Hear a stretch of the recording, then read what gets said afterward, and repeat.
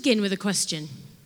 I'm not sure if I want to know the answer or not, to be honest, but I'm going to ask it. Is anybody here feeling totally ready for Christmas? And by that I mean cards written, presents wrapped under the Rob Kissick, get out. He's not. Anna's like, no, he's not. From his point of view, he's ready, and Anna's like, no, there's a lot to do. Okay. Anyone else feeling entirely ready? I've really tried this year to be ahead of the curve, and yet. Do you know, I always underestimate how difficult it is to get a Christmas tree standing straight in its pot. It literally tests Matt and I's kind of, conflict resolution, communication skills to the max every year. And this year, the spiky bit in the holder was broken, probably from last year's tree straightening efforts. And so the odds were against us this year. And the kids are kind of, coming at you, ready to pounce on the Christmas tree and decorate. And you're like, we haven't got it straight yet. Trying to remember this is supposed to be a fun, beautiful family moment. And then you try and get the lights on. Don't get me started on lights on the tree. There we go. And then the kids put all their baubles on just one bit of the Christmas tree, which then it's leaning even more. Oh, yes. Anyway, there we go. And actually, that's not what I'm going to talk about this morning. You'll be pleased to know. What I would love to talk to you about this morning, well, before we start this morning, I would love to tell you a little bit, an insight into the week I've had, if that's all right. Not too self-indulgent, I hope. It's been a funny old week. For those of you that know me at all will know that I am a planner in life. I'm never happier when I've got a plan in place, where the fun is at, obviously. And I take this approach to preach writing. For me, when I know when there's a preach coming up, I preach fairly regularly, and I'm always trying to be ahead of the curve. I never want to be kind of writing it the day before. It's just it's not how I roll. Doesn't bring out the best in me. I'm not kind of a lastminute.com kind of person. And so kind of roll around this week, I had an idea of what I was going to be talking about this morning. I knew what it was going to be. I'd done the kind of notes for it. I'd done some reading for it. I'd listened to some other talks on it. We'd talked about it. We have like a preaching group that meet together of us that regularly preach, where we try and help kind of work together to form preachers and contribute to each other, to the preaching across the whole church. So I'd met with them. And then I sat down on Monday this week. I was working from home to preach right. And I just couldn't do it. It wouldn't work. I couldn't get it together. It felt really, really elusive and frustrating. I just had one of those frustrating days, and I trudged up to the school gate. And do you know, I must have been moaning about it at the school gate, because I saw a school mum on Friday, and she said, how's that talk that you were trying to do on Monday? I said, I'm so sorry. Did I take you down with me on Monday? I'm so sorry. I'm so embarrassed. I was obviously particularly despondent. But anyway, and then, so Monday I kind of got some progress with it, but not loads. And then, so I was like, so I worked on it Tuesday night. Didn't really get anywhere. Wednesday night, I was getting pretty fed up at that point. And then Thursday rolled around, and Thursday night came up, and I was like, I'm just really tired. I'm done. This thing is breaking me. What am I doing? Why do I do this job? All of those kind of places. I was on the negativity train, going fast. And and I thought, I just need a night off. I'm just going to give myself a little brain space. I just prayed. I was like, Jesus, I need you to speak to me. What are you doing? What is this? What's going wrong here? So Thursday night, I just wrote some Christmas cards, as you do, and then didn't think anything more of it. And it's interesting, actually. Even this morning, I felt there's been such a fight over the talk I'm going to do this morning. Even this morning, so I wrote the talk. I'll tell you in a minute what it's about, but I wrote this talk, came to print it this morning at the gate. I not printed it at work because I've been working on it over the weekend. Matt went off to print it, and he was like, love, the printer, it's never said this before. We've got to send it back to the maker. It won't print your talk. I was like, so then I'm calling my brother-in-law, can you bring an iPad? Can you bring something? I'm loading it up on this thing. I don't really use an iPad normally for talks. And then it's crashing. And I was like, do you know what? And as I was worshiping, I was like, what I'm talking about today is the hope of Jesus. And as I was worshiping, I was declaring, Lord, I will not be silenced. Your word will not be silenced. So as I'm preaching this morning, I'd love it. There's that, I can't remember what story it is in the Old Testament. Is it Joshua? Where he's praying and people are having to pray so he can keep his arms up. People are supporting him. And I would love you this morning. I have gone on a fight and a half to do this talk. I would love you just to be kind of, the intercessors in this room. Just be praying for me as I do this talk, because I think everything is going against it and wants it to be silenced, but it will not be silenced. I woke up on Friday morning, the morning after the night before, the morning after the general election results, and I turned on the radio to hear the news. And as I did so, one word stood out time and time again. That word was hope. Hope. And I suppose people were divided on that, obviously, aren't they? Either hope has been restored or hope has been lost, depending on how you see it. And as I was listening to the radio, listening to it, I was just so aware that, at the same time you've got politicians and leaders, they're pointing at different manifestos saying, this is hope. I thought, do you know what? At this time of year, Christians all around the world, we're pointing to a baby in a manger and saying, no, that is hope. That is what hope is. And we're in a strange time, aren't we, of people feeling divided, angry, frustrated, confused, maybe unsure of who to trust. Maybe that's not everyone in the country right now, but that is a lot of people, I think, feeling that way. And do you know what? I just was broken as I heard that on Friday morning, and that's when I felt the peace of the Spirit on me. That's what I've got to talk about this morning. That's what I've got to talk about, and I feel like I've been fighting a battle ever since then. Don't we need Jesus in this nation? A move of his Spirit, the Prince of Peace. You know, it's worth saying that Jesus was born into a political context, wasn't he? You know, Jesus was at the mercy in his birth of the government of his day, the political machinery of the day. You know, Mary and Joseph, the reason they're in Bethlehem, isn't it, is because Caesar Augustus has decided he needs to see how big his empire is and how many taxes he should be collecting, so he gets them all to go. That's why they're there. And then the wise men come, and Herod has said to them, tell me where he is, because I want to worship him. But actually, Herod, a local leader, he's heard that this might be the Messiah, and he wants to kill him because he doesn't want anyone to challenge his leadership. Jesus was born into the political environment of his day. But he brought a kingdom that would surpass any realm of political power. His rule and reign will surpass any political realm of power. And as I was thinking about that and kind of writing, I do want to say actually, like, I didn't start totally from scratch because the North site had a talk I'd used some of the material at the Cardiff North Herd last week on a one-off that Ian did up there. So I do want to say that if you listen back to Ian's talk in this one, it's not all, I'm very grateful for Ian sending me his talk on Friday morning. I was like, please send me your talk, I need something. So I want to dive back into the verses that Matt preached on a couple of weeks ago. Then we heard them at the carol service. They're in Isaiah 9, and it is a prophetic piece written pointing to Jesus' birth. Isaiah is speaking to the people of Israel in the midst of a time of darkness for them. This is centuries before Jesus was born. And he's prophesying about how this nation, this great nation, was going to fall. He was warning them of the trouble, the anguish that was coming their way. It's bleak. And then he has this good news. He declares that the people walking in darkness will see a great light. The people walking in darkness will see a great light. And I want to imagine you're in the pitch black. Have you ever been in pitch black? I remember once going to this little kind of countryside town and walking to the local pub, and it was pitch black. I was like, gosh, it's very rare that I'm actually ever in pitch black. Imagine for a minute you're in pitch black. And then imagine, it's a bit disorientating, you don't know where you are. And then just imagine like a flare goes off of light, zhoosh, going up. And you're like, great, I'm walking towards that. I've got my bearings back. That is what is this little moment in Isaiah is like. There's a few of them that go off throughout Isaiah. It's this flare in the midst of darkness. Isaiah chapter 9, verse 6. Let's take a look at it together. I'm going to read Isaiah 9, 6 to 7. I said there will be familiar Christmas verses to you. It's going to come up on the screen. So it says this: For to us a child is born, to us a son is given, and the government will be on his shoulders. And he will be called Wonderful Counselor, Mighty God, Everlasting Father, Prince of Peace. Of the greatness of his government and peace there will be no end. He will reign on David's throne and over his kingdom, establishing and upholding it with justice and righteousness from that time on and forever. The zeal. Imagine when you hear the word zeal, that's all kind of a funny word, and that sometimes has negative things, but actually just saying the great love, the determination, the focus of the Lord Mighty will accomplish this.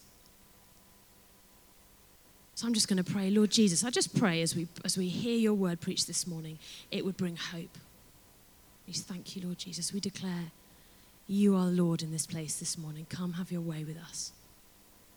Amen. I love the way in those kind of few verses, there's a little progression, isn't there? There's a child is born, a son is given, and then finally, most of it is on a king will reign. A son is born, a child is born, a son is given, a king will reign. A child is born. You know, this message, as I said, is like a flare going off in the darkness, all the way back, written back centuries before by Isaiah. It's a birth announcement, but done before the birth, which is unusual. And it's a moment of massive breakthrough for the kingdom. I had spent all day Monday trying to prepare for the other talk that I was going to be talking on. I'd been reading through Luke 1. And what had got me as I was reading through it, I actually got really emotional. It was the first time in a long time that I felt really, if I'm being honest, I'm not sure I'm allowed to say this, but the first time in a long time I felt really deeply moved by the Christian story.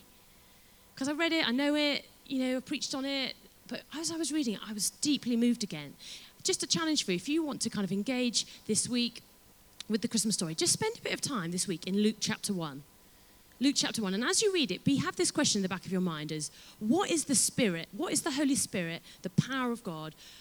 What is he doing in this passage? What is God doing in this passage? Because if you read it with those eyes on, sometimes we have like a twee nativity scene in mind when we think of the Christmas story.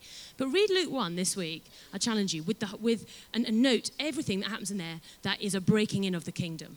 A breaking in of the Holy Spirit. You know, there is there's prophetic declarations going on. There's like intense worship going on as Mary worships God. There is miraculous children happening all over the place. It's magnificent. It is a story of kingdom breakthrough. And let's just start for a minute with Elizabeth. Elizabeth, this is an older lady, Elizabeth. She's not been able to have children, and now she's past the point of being able to have children. And her husband, Zechariah, he is a priest in the temple. And he finds himself, there's a rota in place, just like here. There's a rota in place. And his turn on the rota to be in the middle of the temple praying. And I no doubt would be praying, interceding for the darkness for the nation of Israel that they found themselves in. So he's praying for the nation of Israel. And then an angel appears. Kingdom breakthrough, point 1. An angel appears and says, Zechariah, your wife Elizabeth is going to have a son. And this son is going to be John the Baptist. And he is going to have this incredible prophetic ministry that brings hope to you and Elizabeth, but also to the whole nation. That he was going to prepare the way for the Messiah, for the very baby that Isaiah has been talking about. So sure enough, Elizabeth, here she is, too old to have children, unable to have children, pregnant. And then another angel appears, this time to Mary. We'll all know this bit of the story, hopefully. She appears. Mary is Elizabeth's cousin. And Mary's there, and Angel Gabriel, appears to Mary and says, don't be afraid, you're going to have a baby too, Mary. And this baby is going to be Jesus. He's going to be the promised Saviour, the much-awaited Saviour. And then Mary asks a very, very reasonable question, which all women would ask, wouldn't you? If you are a virgin, if you've got no plans to have sex with anyone in the near future, you'd be like, okay, I'm having a baby. How is that going to happen? What do I have to do? And the angel assures her, you're not going to have sex with anyone, but instead this is going to be a miracle of the Holy Spirit. Luke 1, verse 37, for nothing is impossible with God.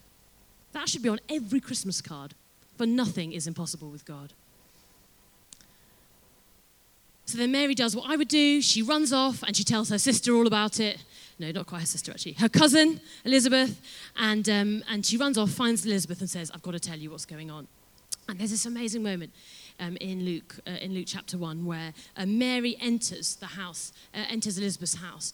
And Elizabeth, and the Holy Spirit falls on Elizabeth. Another moment of kingdom breakthrough. We've had angels, we've got babies that shouldn't be where there shouldn't be babies. And then the kingdom of God breaks in on Elizabeth. And she says this in Luke 1:42 to Mary, blessed are you among women, and blessed is the child you will bear. Now I say she says it. She doesn't say it. If you look in the passage, she shouts it. She's in one of those if you ever had an experience of the Holy Spirit, I've had it sometimes where I've just shouted because the power of God has been on me. And she is shouting Elizabeth. As Mary comes in, it's loud, it's embarrassing. The Holy Spirit has fallen on Elizabeth. And then Elizabeth's got John the Baptist in her tummy. And John the Baptist, like the most amazing prophet ever, because John the Baptist senses that Jesus is in someone else's womb in that house and starts jumping around, freaking out, kind of saying to Elizabeth, like in the womb, kicking away. And Elizabeth, there's just this amazing, amazing Holy Spirit moment. The kingdom of God breaks in. The kingdom of God breaks in. And if that Isaiah passage is like a flare going off in the darkness, then Luke 1 is like a massive, mighty, roaring fire. The kingdom is here. The kingdom breaks in. And Elizabeth and Mary together in this beautiful moment in the Spirit celebrate that this was the turning point of all human history. This was the turning point, and they got to play their part. A child is born. A son is given. This is what Matt spoke about when he spoke a couple of weeks ago. This story is a story of love. When you see a picture of a manger over this Christmas season, just think that is a picture of God's love. A child is born, a son is given. It's a story of God so loving the world, you and me, that he gave his only son for us. What a gift. What a gift. Jesus changes everything. God gave us his only son, and that son died on a cross for us. That is the Christian message. In the words of C.S. Lewis, the Son of God became a man to enable men to become the sons of God. A child is born and a son is given. And then finally, a king will reign. A king who would introduce a new rule, a new reign, a new kingdom, the kingdom of God.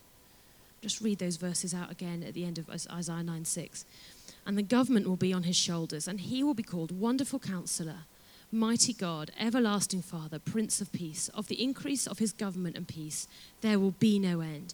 He will reign on David's throne and over his kingdom, establishing and upholding it with justice and righteousness. A king will reign. Jesus came as a baby to rule as a king. He came as a baby to rule as a king. You know, it says in there, doesn't it? Of the greatness of his government, of the greatness of his government and peace, there will be no end. The government will be on his shoulders, on no one else's. He is above all things. Everything rests on him. The whole course of human history rests on Jesus. What a week to hear that message. We need to hear this message this week. Now, don't get me wrong. I believe that politics can be a force for positive change. And in that sense, it can be a source of hope. And I think it is important that we engage politically, that we vote, that we pray for our political leaders, that we are, whilst we might challenge, whilst we might disagree with different political points of view, I think it's important that we're careful about how we speak about them and the way in which we use our words to speak, even though it's okay to challenge. And I'm not trying to talk this morning from the point of view of my personal political convictions. I realise in this room there's going to be a whole heap of different views across the political spectrum. That is the joy of the church. Brings all people together. But I do think that we're in a times and nation where people are questioning our political systems, the degree to which we can actually build our hope on them. And I think people are asking the question, if you can't build your hope on them, what can you build your hope on? And I've just been looking like this just this morning on like some social media stuff, and people, I know like friends of mine who don't know Jesus, who are feeling that way, and they're saying, well, we've just got to love, we've got to love more. I'm like, yes, but you just need to know the source of love before you start that. So people out there are grasping for these concepts of we just need to be more loving, more compassionate, and care for each other. And in that sense, they're grasping towards the source of all love, all hope, all joy. We have the answer. We have the answer. You know, for me, my mum, she was very, very political.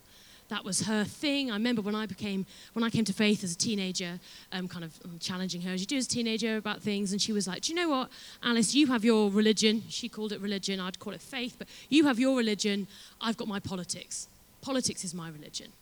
And that was what she put her hope on, her everything on. And then later on in life, when she became poorly, she's passed away, she actually rediscovered the faith she'd had as a child. Because the reality is that a lot can be achieved through political power. Of course it can. But political power doesn't change the kind of gnawing at our souls that there's more than this. It doesn't solve the problems of humanity ultimately. It doesn't solve the problem of the human condition, that we need to know that we are loved and valued. We need to know our ultimate value. My hope is built on nothing less than Jesus' blood and righteousness. People are desperate to know this. The government will be on his shoulders. And if you think about it, government, what is government? You know, it's about leading people into the future. It's about taking responsibility. It's about having authority. It's about bringing change through power. But this kingdom that was breaking in Luke 1, in the Christmas story, it was being ushered in by a king that would rule in a totally different way, in a totally different way from any other leader, any other political power. This baby was going to be an entirely different kind of king and leader. He rules with a different kind of government, a different kind of king. You know, in a time where people feel disillusioned by political leadership, they don't know who they can trust.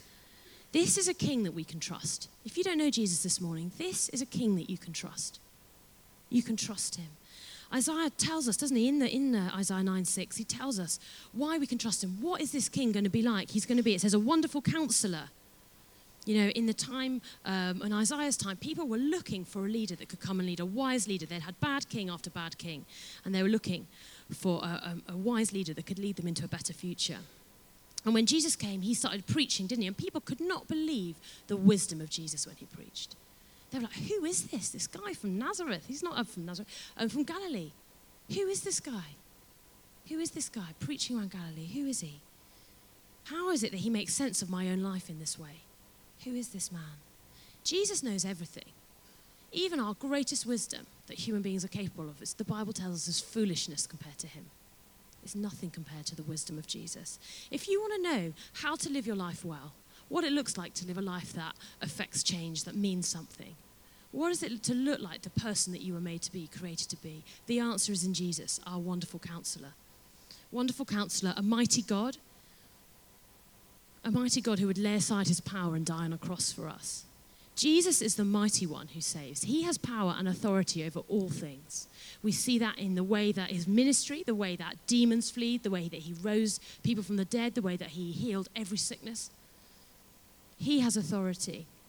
What's really important to know is that with his power, with the kingdom power, he also has love, kindness, and goodness.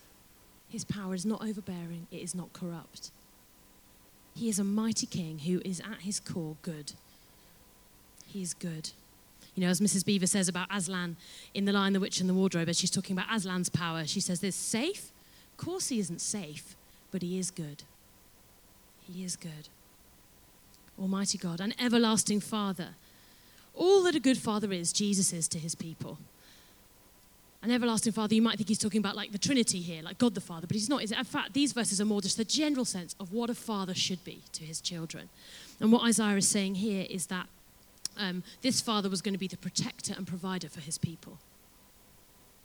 And you might be here this morning and your own father has let you down there. He has not been your protector. He has not been your provider. That is the story across our nation, isn't it? A fatherless generation of fathers who have not protected and not provided for their children. I know that's my story. In my life, my father has let me down countless times. But Jesus will never let us down. He is our protector. He is our provider. He will never let you down if you put your trust in him. And finally, the passage tells us he is a Prince of Peace. Prince of Peace. John 14:27, Jesus says this: peace I leave with you, my peace I give to you. He offers us peace. In the midst of the challenges of life, he brings peace. A peace that is beyond our understanding. And Isaiah gives Jesus the name Prince of Peace because he alone is able to mend every broken relationship. He alone is able to restore us in relationship to our Heavenly Father. He alone can heal a nation divided. He alone. He alone offers assurance of eternal life. He is the Prince of Peace. If you are living in a state of anxiety, stress, worry, depression this morning, I pray you will know he is the Prince of Peace. He is the Prince of Peace. Don't settle for where you're at. Reach out, grab more of him this morning. He is the Prince of Peace. He's a very, very different king, and he leads with a very, very different kind of kingdom, as you would imagine. A kingdom where the last are first and the first are last, where the poor and broken are lifted up, carried on his shoulders. A kingdom underpinned by justice and righteousness, a kingdom where the sick are healed and the dead are raised, a kingdom that never fades, an empire of grace that is expanding forever. It's an entirely different kind of kingdom. And this is true. What I'm talking about this morning, it's true. You can build your life on this. You can build your hope on this. Don't put your hope on anything but him. It would be a massive mistake. Don't put your hope on anything but him. If you're hearing this for the first time this morning, just know this is true. Don't put your hope on anything but Jesus. Everything else will let you down. But all of us need reminding, whether we're hearing this for the first time or the millionth time. Let's not put our hope in anything but Jesus. What should our response be to such a king as this? What should our response be? Surely it is to give him everything. Hold nothing back. Let's not hold anything back. Don't settle for anything less than the king and his kingdom. In your marriage, in your decisions, the way you live your life, the choices you make, your family, your finances, in the way that you spend your time. Invest your time in him. Draw close to him. I felt like this, as I was kind of writing this, I felt like some of us have said yes to this king and this kingdom, but we don't spend any time with him. We don't know him that well. It's like this kind of truth, but it's kind of a bit removed. We don't actually spend any time with him at the moment. It's not a personal thing. And I was reminded as I was thinking about that, again in The Lion, the Witch, and the Wardrobe, where Aslan, it's the night before he's about to be murdered. It's like the Garden of Gethsemane moment, if you know it. And he's full of sorrow because he knows he's about to be killed. And then Lucy and Susan, they find him in the garden. And this is what Aslan, Jesus, as it's an allegory, he tells them. He says this, lay your hands on my mane so that I can feel you are there, and let us walk like that. And so the girls did what they would never have dared to do without his permission, but what they had longed to do ever since they first saw him. They buried their cold hands in the beautiful sea of fur and stroked it, and in doing so walked with him. That is the kind of closeness you can have with this king. That is what's on offer. If you know this king, don't be distant from him. Come close to him. That is what is on offer. Spend time with him. Build your life on him. Put your hope in no one but him.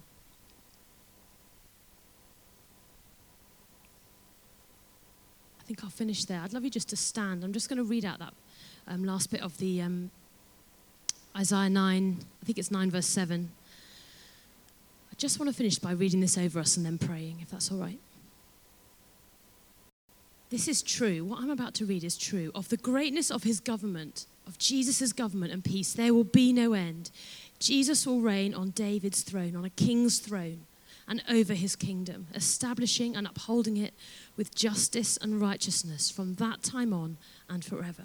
The zeal of the Lord Almighty will accomplish this.